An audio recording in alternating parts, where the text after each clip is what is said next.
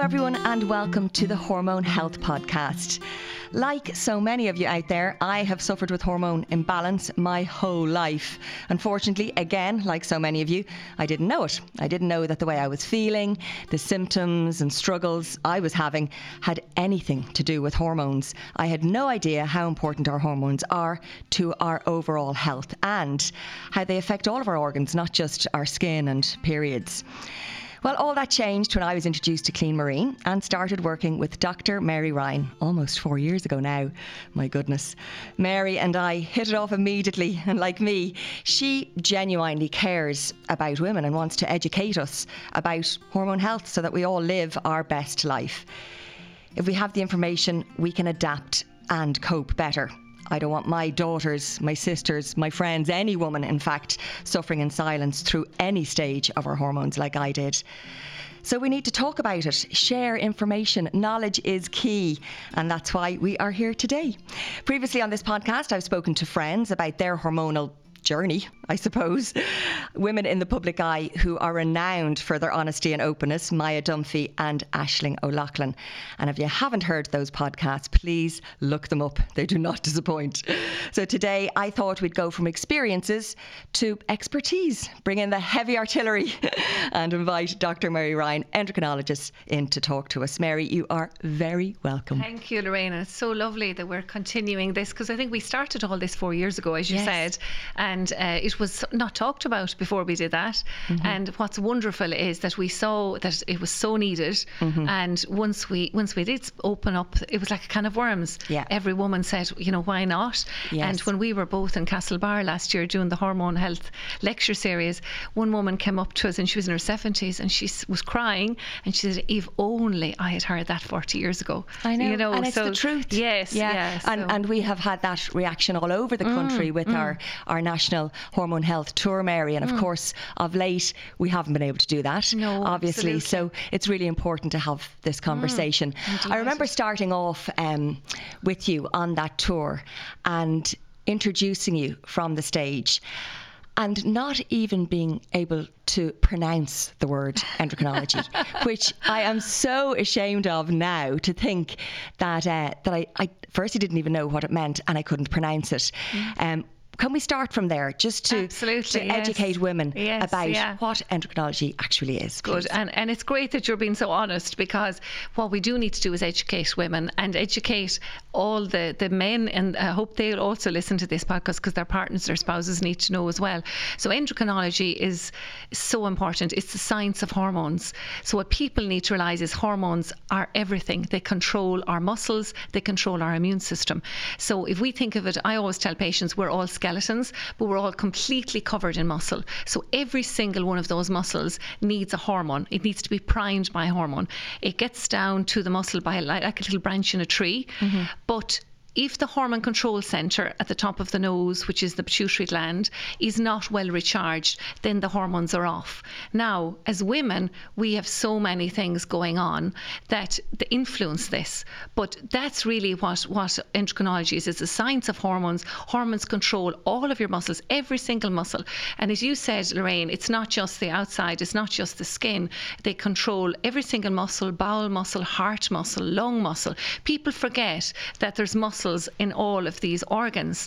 So they control the ovaries, they control the womb, they control the bladder, they control all of your muscles. So without the endocrine system, your body just couldn't function, right? Control everything, but they also control the immune system. And why do we know so little about it then? I mean, particularly for women, because hormones are a huge part of our life through all stages of our hormonal journey. You know, why do we not know as women that we should not only have a GP, we need to have an endocrinologist in our lives? Totally. I suppose, Lorraine, it's because, you know, you and I know that our mothers didn't speak to us about periods. They didn't speak about their own menopause because it wasn't the done thing. Their mothers didn't do it. And they just got on with it. And I suppose women really, we're doing this to empower women, because women really in all society have been treated like second-class citizens, and this wasn't the done thing. If men had periods, we'd know all about it. But women, no. And that's the tragedy. And I always say, you know, little girls get periods at 12. We should be supporting them. We need to talk about, we need to educate, because they're only children, but we need need to embrace them, and you know, it shouldn't be a taboo subject. It should be very much out there so that they can feel free to talk about, and also their brothers or their boyfriends down the road can support them in their journey, because some people have a difficult journey. So I think, in answer to your question, Lorraine, it's because it wasn't the done thing. Women were very much the second-class citizens. We are equal, but we're not treated as equals even today. So we need to really push that drum. But I think by us doing this, we are out here to educate women. There probably wasn't, you know, I didn't have many female mentors in medicine when I was in Trinity College here in Dublin. You know, I love when my medical students come up to and say to me, Dr. Ryan, you're our mentor, because, you know, but women, it's so important that we have women to look up to. So I suppose women do look after women's issues. So I think the answer to your question is that as women, as Power Dim and you and I, we're determined that we're going to educate the whole world about endocrinology, and that's what we need to do. Yes, and not have it like some dirty little secret. Absolutely, absolutely. And to educate not just women and girls, but men as well, because it's very important that they know about their little girls' periods, about the fertility journey, and that they're able to get involved. How do our hormones affect our bodily functions, like the day-to-day stuff? So your hormones affect every one of your muscles. Your skin, you touched on, Lorraine, affects the bowel. Everyone forgets that the bowel is 5 meters of muscle wrapped up in itself. So if the hormone control center is tired, then the hormones are off, the circadian rhythm is off, and then the bowel circadian rhythm is off, and that's why you get your bloating, your passing wind, your belching. Okay. So that's really what we call irritable bowel syndrome. I was going to say, is that what that is? That is, that's total hormone imbalance. And I get loads of patients coming into me on a gluten-free diet, and really they're not celiac, so therefore they shouldn't be on a gluten-free diet, because as we both know, gluten-free is fattening. Yes. And we're all watching those pounds and wanting to eat healthily. So the reason the gluten-free diet helps them is because it's easier to digest. But long-term, that's not the way to go. Long-term, the way to go is to sort out the hormone imbalance. So that's what women need. So women have IBS, then they know there is a hormone imbalance and they need to get it sorted. So the bowel is one, the heart muscle is another. So if we're overtired, one thing that happens is the heart muscle doesn't beat as much, you get low blood pressure, and that's why when you stand, our blood pressure drops. So if you have a low blood pressure and you're overtired, you can faint, because the receptors aren't working as fast, because the hormonal circuit isn't as fast, and that's why you faint. My goodness. So that happens quite a bit, particularly with women, but with anyone that gets overtired. So that's all hormonal. The lungs are also a muscle, right? The bronchi are muscle, and all fed by hormones. So you know, when you get a panic attack is when the hormone control center is tired, and therefore there's less cortisol produced by the adrenal gland, which is your stress hormone. So if that's low, then the whole receptors on the muscle aren't getting the feed, and that's why you get short of breath. So we were brought up thinking panic attack was in your head, and people sort of felt embarrassed by saying that panic attacks. In actual fact, it is telling them that there's a hormone imbalance and that needs to be addressed, and that you can sort it out. So that's why we need the education, so that people are not sort of hiding it, and in fact they're confronting it, and they're going to their doctor and they're getting the help that they need. And they're on medication for something they don't need medication for. Absolutely. Over-medicated. Now you said it. So heart, bowel, brain, everything functions, adrenal glands, kidneys, all of these organs are primed with hormones, muscles, skin, eyes. The very common thing that I get, Lorraine, is people when they're overtired, they say they go off and get glasses. They're only in their 30s, right? And most people don't need reading glasses till their early 50s. But remember, we've 6 eye muscles controlling the lens. And if you're very tired, the hormone pulses are down. So therefore, it's blurry. And people often notice that, in nighttime, particularly when they're tired at night, that's when they have problems reading. But in actual fact, a lot of it, once they rest and recharge or correct the hormone imbalance that's going on, it all settles and they throw the glasses away. So I'm sure loads of listeners will say, there's a light bulb there now, but that's actually what happens. Well, that brings me to my next question. To look after our hormone health, what are the basic things that we should be doing? So the basic things, Lorraine, are recharging, to value oneself is the real important thing. And that's why I always go on about self-esteem for men and women, because once you value yourself, you will eat healthily. So you've got to eat healthily. And eat healthily means 3 good meals a day, because physiologically the bowel wants to eat morning, midday and evening. And you always start with your 2 glasses in the morning. And that's key, because 2 glasses of water beside the bed, you always say. Absolutely. And don't drink them during the night. I don't want them to disrupt sleep, but have it in the morning at the minute you wake up, and then have it after washing and dressing, because the bowel is 5 meters long. It needs that water to propel it. We've a slower metabolism as women, so we definitely need it. But remember, we're all so busy that if you get the 2 glasses in the morning, well, then you'll hopefully get one in at 11 o'clock at lunchtime and at 3. But I don't want you drinking after 6 o'clock, because the bowel is relaxing. It's no good to you, and you're just going to end up within the bladder and getting up and disturbing your night's sleep. So we don't want that. We've all read about how important the gut health is, so water obviously primes that, and that's real important. So get your porridge in the morning, or your natural yogurt with your blueberries. Don't overdo the fruit. Some people overdo fruit. You've got to watch you don't go over your 4 portions because of the sugar. Absolutely, the natural sugar. So 1 banana, a tablespoon of blueberries, and maybe 2 apples. Keep it to that. Some people overdo it. A lot of women do, actually. Making when they're tired as well. You know, you throw in all sorts of fruit and you think you're doing the best thing ever. Yeah, because when we're tired we go for sugar, and sometimes people overdo even the natural for fruits. So you need to watch that.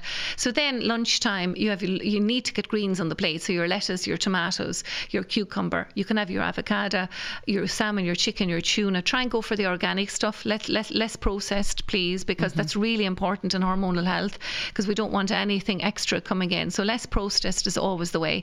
And then your 2 slices of bread. That's key, because women eat too much bread, too much carbohydrate, and that causes weight gain around the tummy, which we'll be talking about when it comes to menopause, when it slows down. We don't want that. And in the evening then your half plate of green veg, because greens are less in sugar. Your quarter plate of meat or fish. Try and get oily fish twice a week. And then your 1 small potato, or your quarter plate of brown rice, or your quarter plate of brown pasta. So there's your 3 meals. Of course you can have the treat twice a week. I was coming to that, please.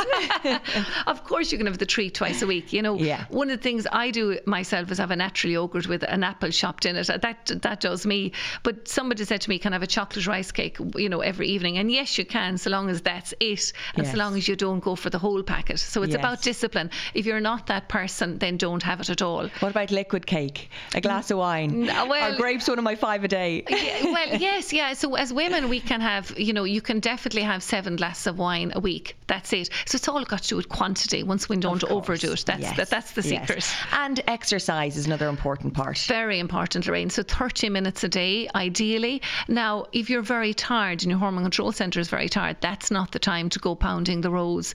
That's only going to make that pituitary gland, that hormone control centre, tireder, and you're not achieving anything by doing that. So it's time to listen to the body, plug in and rest. But if you're healthy and energy is 10 out of 10, which it should be if your hormonal health is good, then you are going to go and do your 30 minutes exercise every day. And as I always say to people, I don't want, a lot of women come into me getting up at 5:30 in the morning to get this exercise in. That's mad, okay? I love when you say, don't push it. Listen to your body. If you're tired, don't feel like you have to go for that run before you start a day's work, or indeed after a day's work. Now you said it. It has to be realistic. So I always say, because they're not getting their 8 hours sleep, which they have to recharge that hormone control centre. Because if that's not recharged, then all the hormones are off. They have the muscle pain, they have the irritable bowel, they don't sleep right. Because remember, hormones control your muscles. So if the hormones are off, your muscles aren't relaxed, therefore you don't get your 8 hours sleep. So it becomes a vicious circle. So it's really important that we go to bed at 10 and get up, say, at 7. Going to bed at 10, half 10,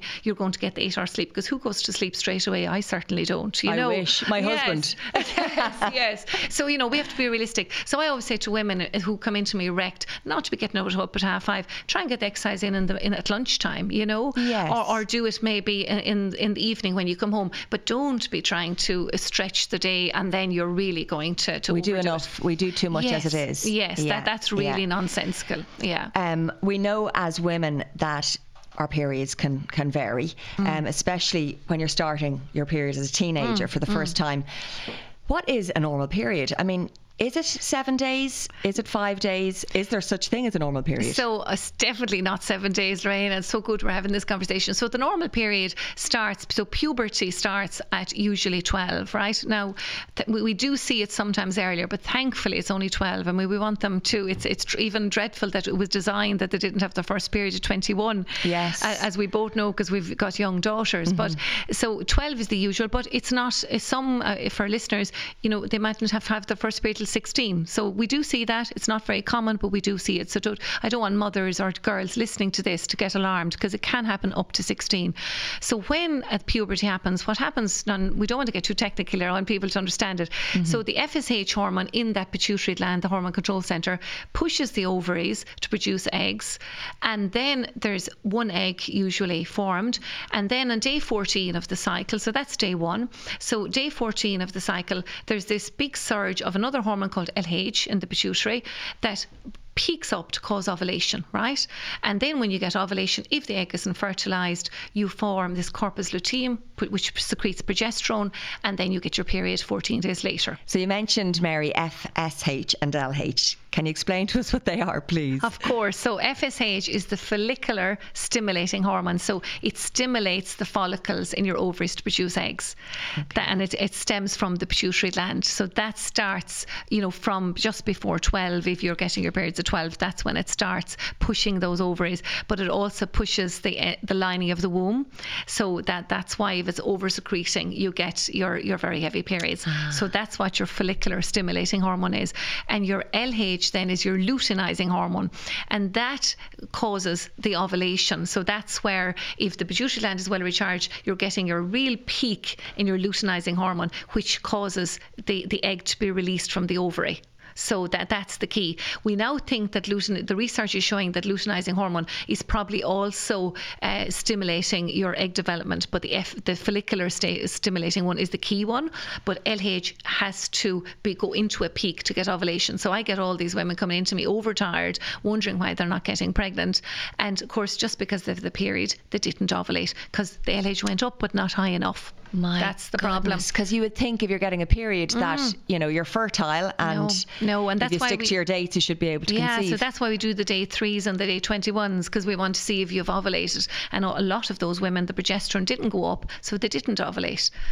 So and you can ignore that for years and years. No, you said it, and that's why I always say to women, it does allow a year to get pregnant, right? The period should only be at most 3 to 4 days, and no more than that, right?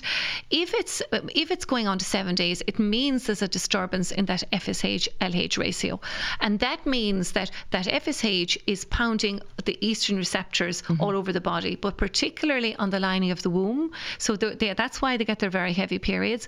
Also, the estrogen receptors on the breast, that's why you get the lumpy breasts, and those women get the very cystic breasts. And it also can cause some migraine because you're pumping estrogen receptors. So the key thing for that is that those girls should be treated. They shouldn't have 7-day periods. And I'm shocked when you say 3 to 4. Yeah, absolutely. So I regularly get women coming in to me sort of, in their 20s or 30s, where they're trying to have a family and they're exhausted. But when I go through their history and go back to puberty, they've had really heavy periods. So the pituitary gland has actually got very tired from pumping out FSH for 20 years, because if I'm saying their 30s is going on for 20 years, and as a result of that, they're coming to me erect.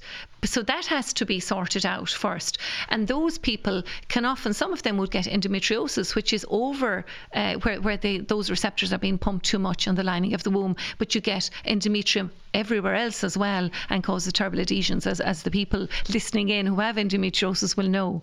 So from a very young age, from puberty, we should be getting the advice and the attention of an endocrinologist, checking our bloods. And the GPs are very up to date now, because we're educating them all on hormonal health. So they would certainly know as well, Lorraine, what hormones to check, and that if somebody was getting very heavy periods, that this needs to be treated, and that it's not normal, and that it shouldn't be as it was done 20 years ago. We all remember girls in our class that were sent home with a hot water bottle and told to cuddle up on the bed for a few days and just get on with it. So that was wrong. And that's why we're here today, educating mothers and daughters and fathers and telling them, no, you need to act on this, because if you don't, not only are they going to suffer with dreadful pain and missing school and painful breasts and painful periods, and back pain with it is dreadful, but on top of that, they're going to have fertility problems down the road because of endometriosis, and maybe cysts on their ovaries as well. So we don't want that. So that's one sign: periods, heavy periods, longer periods than 3 to 4 days of hormonal imbalance. What else should young women look out for? So obviously all women get acne, and that's very normal. But if it is very severe acne, and if you've got we all remember have hair in our face, that's normal, right? But if it's excessive, then you have to think about, is there a hormone imbalance? So for example, some women have polycystic ovary disease, so they because of too much that abnormal ratio of FSH, they've got cysts on the ovaries, and these cysts produce two hormones. One is estrogen, which converts, the excess estrogen converts to testosterone, the male hormone, and that's what causes this excess acne and the excess hair growth. Yeah, that's what does it. Yeah. And then the other thing that those cysts produces too much insulin, but it's the bad insulin, and it makes fat. So that's why those women and girls struggle to lose weight. So if they have a slow metabolism, very easy to sort this out. So it's again all about knowing what to look for, going and getting the help you need. And it's so easy to treat polycystic ovary disease. And again, this causes fertility problems down the road. So that we don't want that. It also causes obesity problems because it's associated with a slow metabolism and obesity, and that has huge physical health complications, but also mental health complications. You know, young girls having problems losing weight, and with the social media age we're in now, where everyone wants to be a size whatever, you know, that's very hard for them. Of all their friends, there's more attention on them now than when we were younger. So there's no need for that. And again, I suppose I'm going to use this medium, Lorraine, to encourage girls to be self-empowered and not to follow all this stick thin thing. That, you know, once you feel happy how you look in the mirror, that's what you need to go for. And feel healthy and have the energy that you should have. And not be going by this picture of some person who's emaciated. No. We don't want you following that. We want you to look in the mirror, love yourself as you are, as boys do. Remember, boys are very, very empowered. We want our girls to be the same. Let's go to the next stage of our hormone journey, if you like, the 20s and 30s. As you have told me before, I now know there are different stages of hormone health as we move through life. Can you explain to everybody listening what those 5 stages are? Okay, so we've already spoke about the 12 to 20 years when you're becoming a young woman. So we've talked about puberty starting at 12, but for some it doesn't start till 16, so not to get alarmed. And then you go on to age 20, and that's lovely. And for the first year, the periods are irregular, but then they should be regular, and they should be 4 days, and that's it. And they should be first day a little bit heavy, but next 3 days would be light. That would be the norm, right? It shouldn't be where you're absolutely soaked and you're having to, wear a tampon every hour or wear a pad every hour. That shouldn't be the case. So that needs to be addressed if that's the case. Then the next phase is the 20 to 30 years, discover independence. And I know you're going to be talking about the hormonal health guide that Lynn Marine have done. The essential guide to female hormones. Yes, which is excellent. So that's all in that, and you'll be talking about that later. But the 20 to 30 years then is discover independence. So that's where nowadays, in my mother's generation, women all had their babies then. Nowadays, girls are just really getting into their zone, going to college, being empowered, and having a career, and hopefully eating healthily, doing the exercise, getting the recharging, getting the 8 hours sleep, so that their periods are not changing. Because if they do get overtired, then there will be an effect on their periods. So my encouragement there is to, in the 20s and 30s, or the 20s to 30 era, just enjoy being empowered as a young woman, enjoy rocking it, but don't forget the basics, which is eat healthily, get your 8 hours sleep, because otherwise your hormone control centre will get tired and your cycle will go out of sync. So we don't want that. Yes. And the other thing I'll bring in there is not to over exercise, because we do get some women over exercising. So if you do over exercise, you actually put up the prolactin hormone too high, and that interferes with ovulation, and you can shut off your periods completely. So we don't want that. And another point, Lorraine, that I want to make is that some women go in the first phase of 12 to 20 years, they over diet because the pressure of social media, and they become almost anorexic.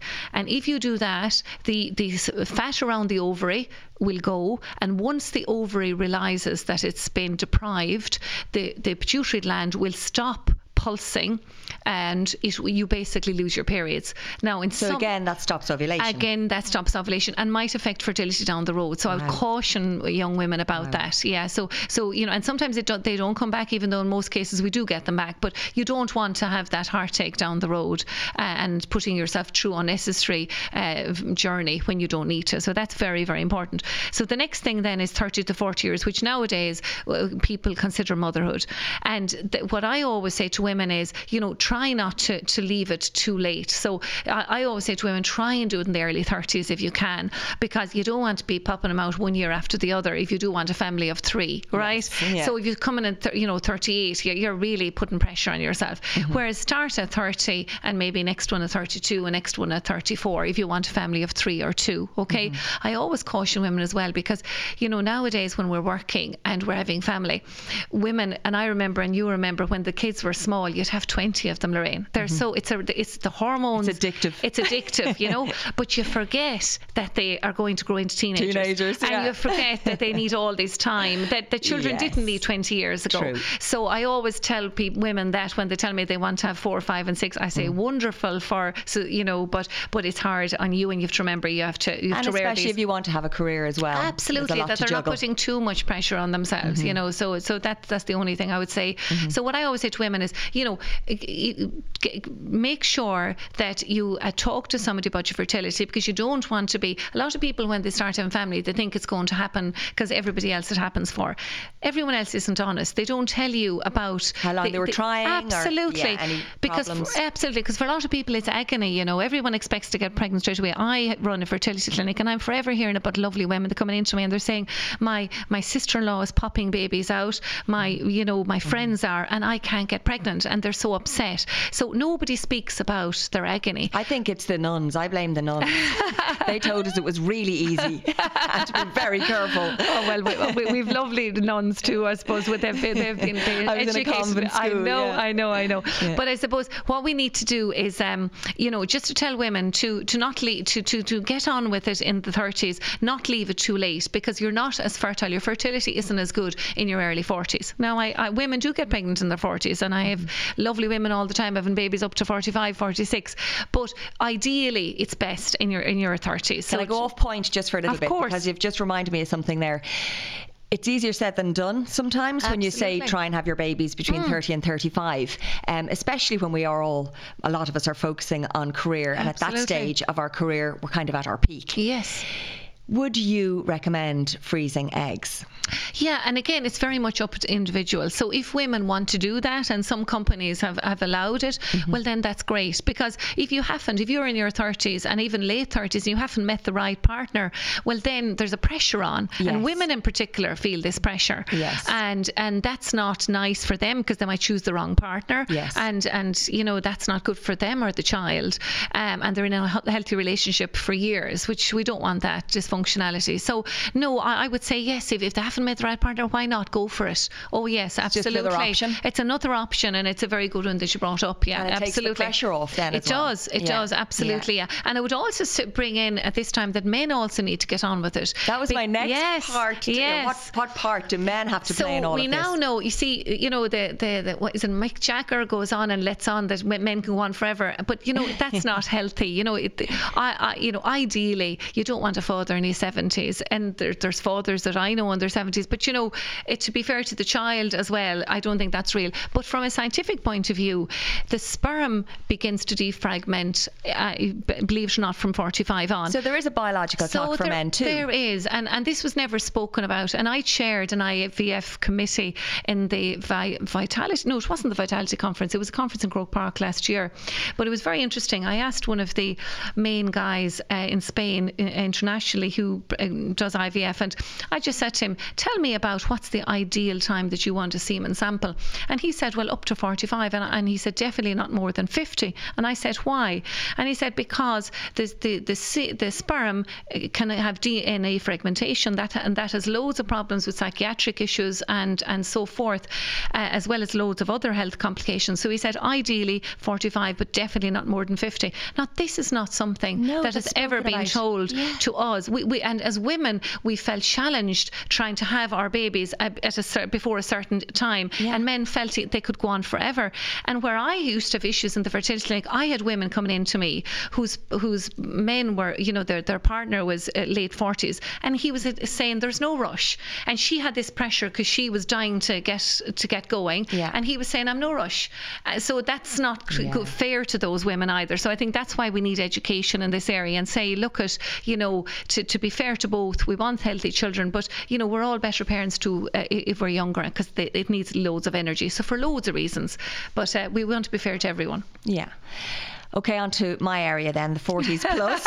I know so much about perimenopause, my goodness, and menopause now, but I had it for years, as I said earlier, and didn't know before my chance meeting with Clean Marine and before I met you, Mary. Can you explain to people that don't know what the symptoms are of perimenopause and what to look out for? So perimenopause is, as you said, Lorraine, it usually happens between 45 and 50, but it can happen from 40, and indeed it can happen from 37. I was in my late 30s. Yeah. I think I was 37, 38. Yeah, absolutely. And if your mother had an early menopause, you are My mother said she had no menopause. Oh, she was one of the lucky ones. No, she did. We all, listen, we know. We experienced it, and she doesn't mind talking about it now, but that was when I started having this conversation because of her generation. She was saying to me, I don't know why you're talking about that, there's no need.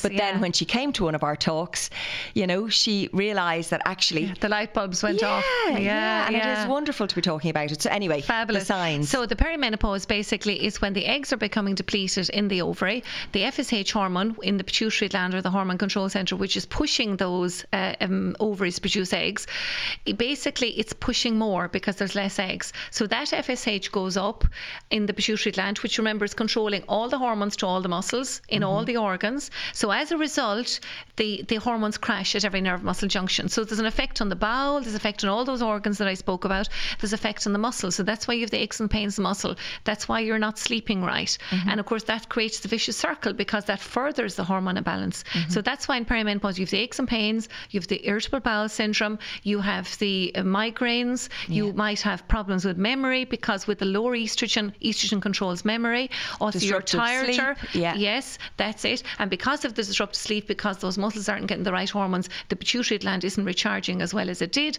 and that's the reason. Lack of libido. Lots of those things I put down to just being busy.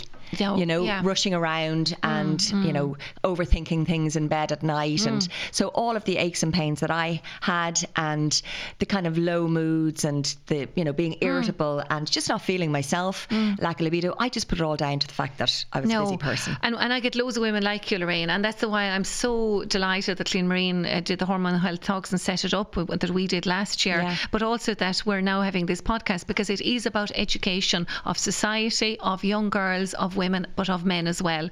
And it's, those women, if you don't know, if you don't have the knowledge, then what can you do about it? You're going around taking tablets you don't need to. Women are being told they're depressed. They're not depressed, and that's key. So it empowers women to know that this is all it is. They're not thinking, because if you don't know, you're worrying about everything, and it could be X, Y, and Z, and you're getting into a panic.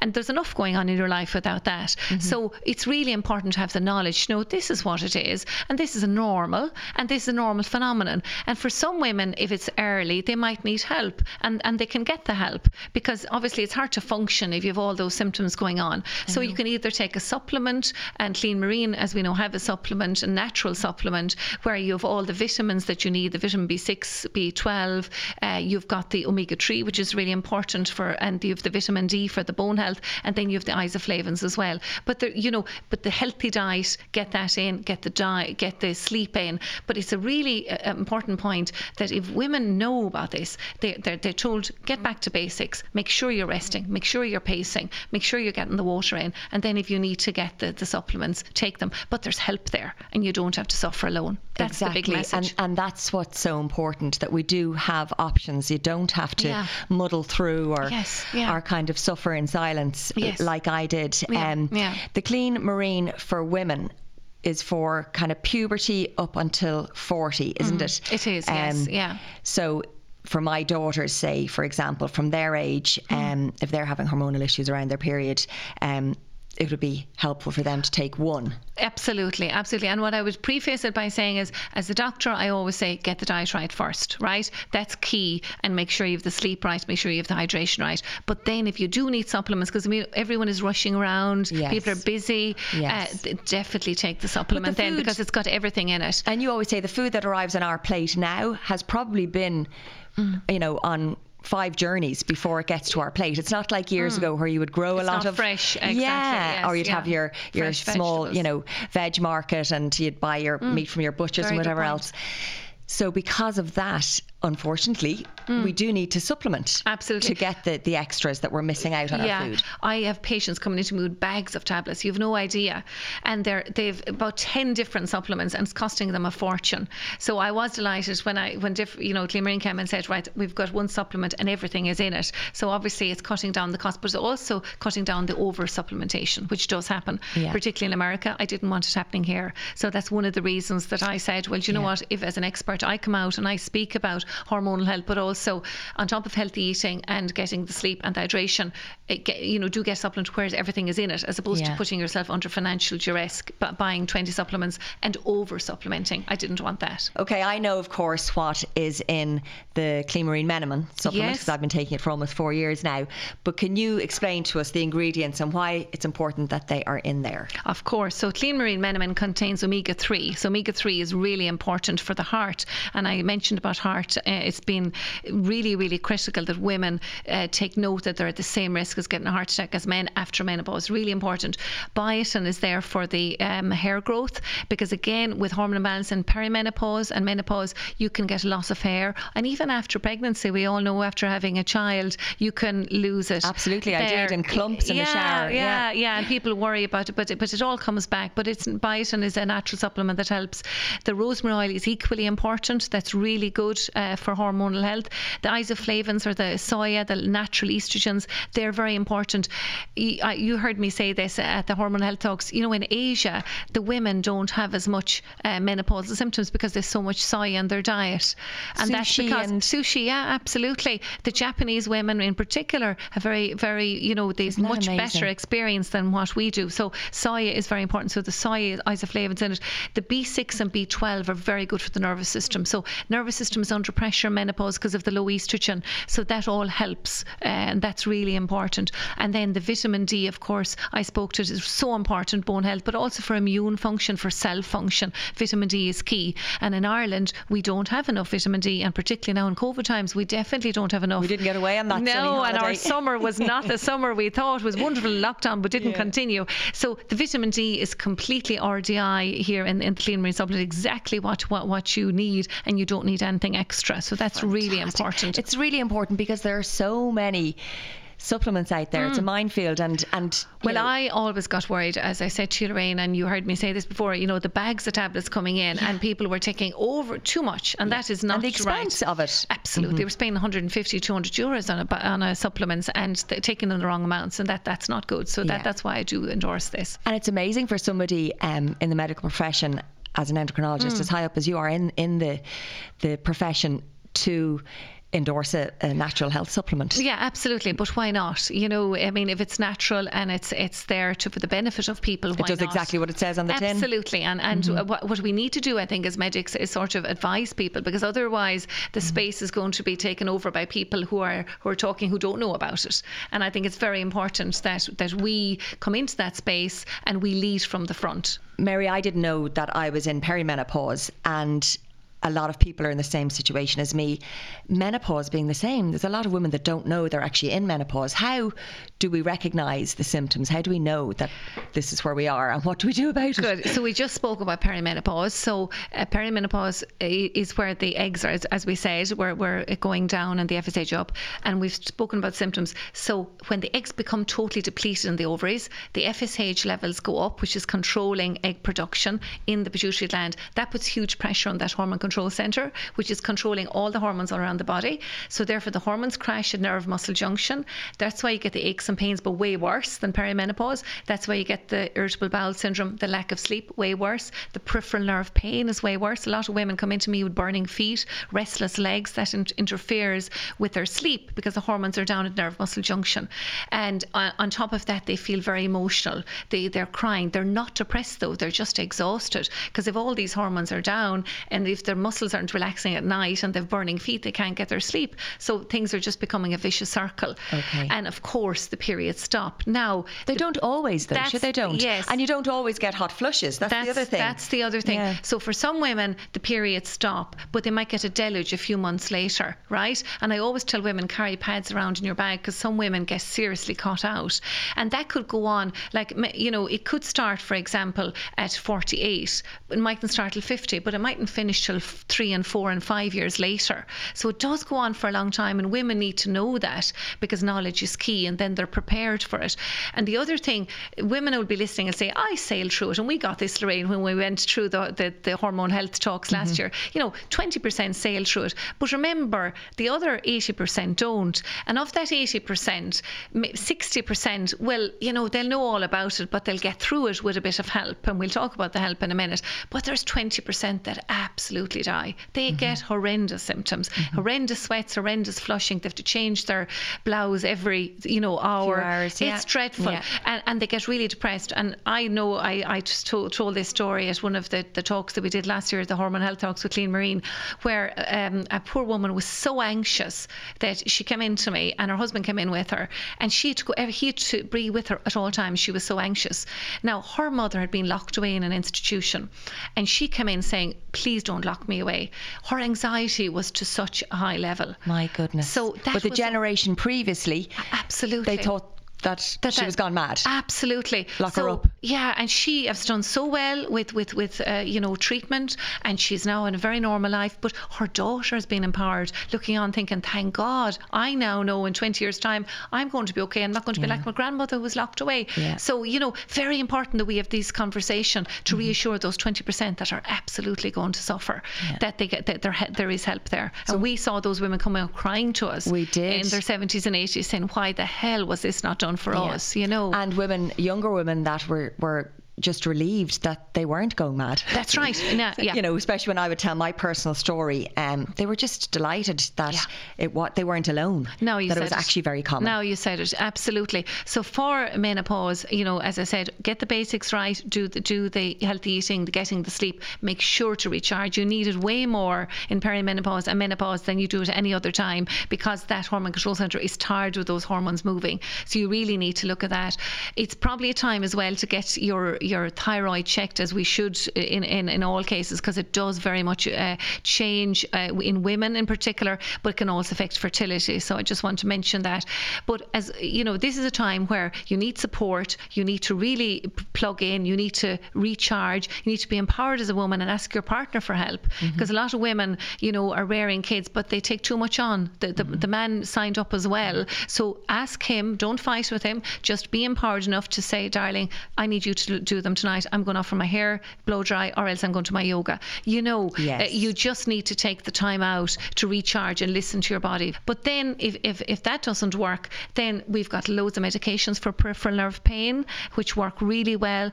And a lot of these, it annoys me at the moment, you know, for example, low dose amitriptyline we use as endocrinologists all the time, because diabetics suffer from peripheral nerve pain and neuropathy, so do thyroid patients. But you know, a lot of they in the years ago used to be used as antidepressants. They were useless antidepressants at really high doses, but in low doses they work amazingly well for menopause, peripheral nerve pain, for thyroid, and you know, if they get neuropathy, and also diabetics. But it annoys me when I see them misleadingly put down as antidepressants, which they're not. So I just want to say that point. Because it depends on the dose. It's like any medication, though. And they're also used for pain all the time by all the pain specialists. So when I see misleadingly that the amount of antidepressants has gone up in COVID, I get annoyed because I know that I'm using these for peripheral nerve pain relating to menopause and perimenopause, but I'm also using them for pain management in my diabetics who have neuropathy and so forth. So we just need to get that straight. Yes. And that again needs more education. But then the other thing for those women where that doesn't suffice, there is HRT. I always would preface it by saying HRT should only be used in certain circumstances. It is very, very good, but obviously we don't use it as first line, but it is necessary for some patients. Yeah. And obviously it's brilliant for some patients, but we always do the other stages, and it's used. And you don't use it if there's a family history of breast or ovarian cancer. You most certainly don't use it. So I suppose the point is there are lots of options out there. There are, and that's where the education is key. Yeah. These women need help, and they need to know before they face into the journey what's ahead of them. And then they're empowered, because education is empowerment, and then you can make your decision on what you want to do. So the lovely thing is loads of options, and we've that hormone health book that we both contribute to, which is fantastic. That's on the website, and I would encourage every woman, every child, every school to download it, because it's educating, it's empowering men and women, young boys, young girls about this, which is so important, because without fertility, without hormones, without women having periods, we wouldn't have any human race. Exactly. So it's so important that we're having this conversation, right? Yes. But we don't want those young girls to be suffering. That day is gone. We don't want women to be suffering. That day is gone. And as we both said, menopause is the new second spring. And, you know, women should be, they're only 50 when menopause We're all happens. living longer now, There's Mary. another 46 years left, hopefully, Yeah. you know. So it's no longer, you know, you're not old at 50. Kind of the dirty little secret, that kind of taboo of, oh, if you're in menopause, you're past it. Do you know what I mean? It Absolutely was nonsense. your last We need to stage of change life. that narrative. Maybe that was when people were dying at 60. Yeah. We're now dying, you know, much later, hopefully living till 80 or 90. Absolutely. And, you know, those women, I mean, I had a patient into me recently, and she's a real high-powered female, but she suffered dreadfully during menopause. And I treated her, and she did brilliantly. And I got a lovely phone call from her, and she said, you know, I got my position because of the help I got.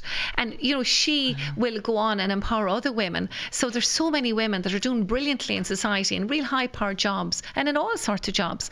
But they're getting on with it with all this hormonal fluctuation going on from the age of 12 to 55. And they need support, because women, unlike men, have to keep going. You can't just sit down and lock yourself away during all this time. You have to keep going. And that's why women are so brilliant, because they do just learn to cope from a very early age because of this. Yes. But society needs to embrace this and understand this, and fathers and mothers need to give more support, as does society. And we need to educate women that, menopause, you're in the beginning, your second life, and it's second spring, and there's another 40, 50 years left. Yeah. And that's the way we need to. And one thing I want to talk about is osteoporosis, because when you lose estrogen, as you do with menopause, your bone health comes into play. And, you know, that's very important. And in Ireland, we don't have enough sunshine. Vitamin D levels are very low. I'm checking them now in COVID, and they're unbelievably low because people aren't going off to get the sunshine. And I'm getting patients with vitamin D levels of 30 when they should be 70 and 80. So it's so important for hormonal health, vitamin D, and it's so important for all cell growth.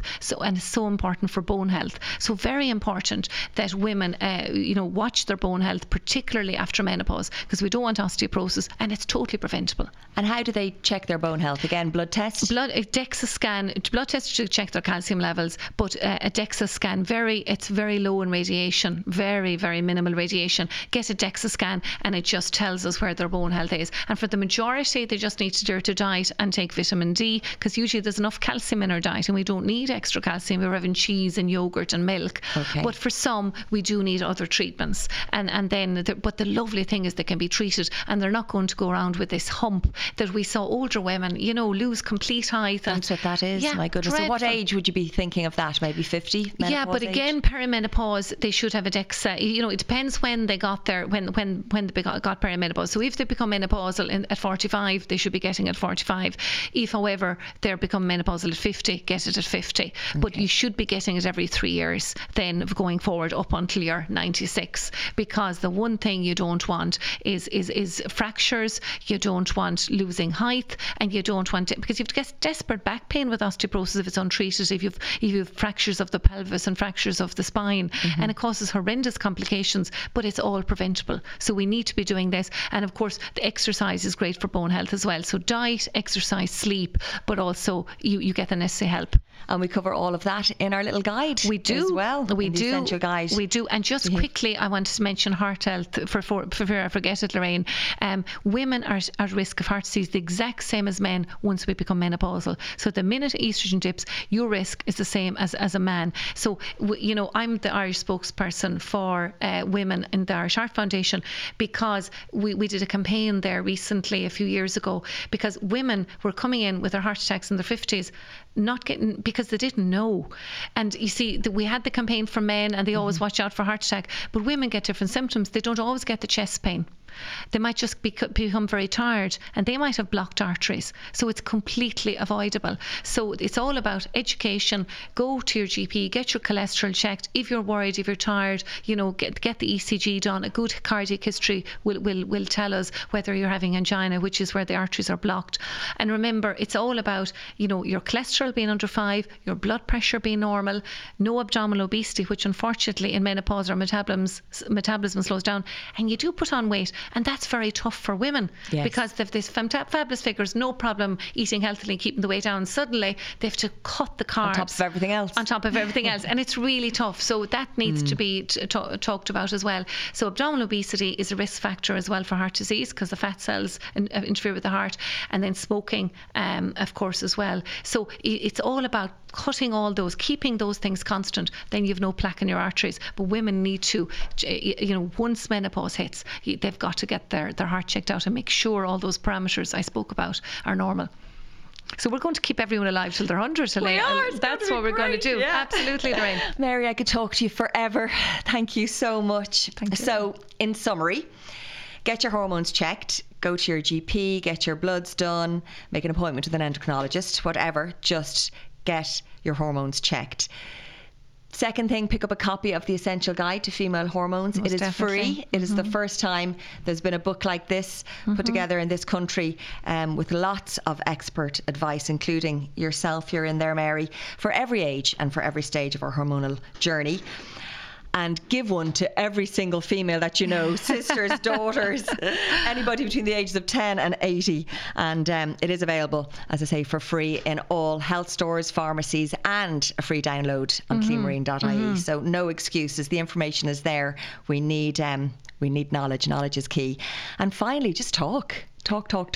Yes. Isn't that it? Yes, have that conversation with your daughters, your girlfriends, your sisters, your mother. The more we talk about it, the less of a taboo subject it is. Yeah. And the more we learn. We owe it to ourselves. We do. We have to live our best life. Well, it's all about education, as you said, Lorraine, and it's all about, we saw it last year when we did the hormone health lectures all around the country. The women were they just loved it. They wanted more. They wanted us there for longer. Yeah. And they were just calling out for it. There's such a need for it.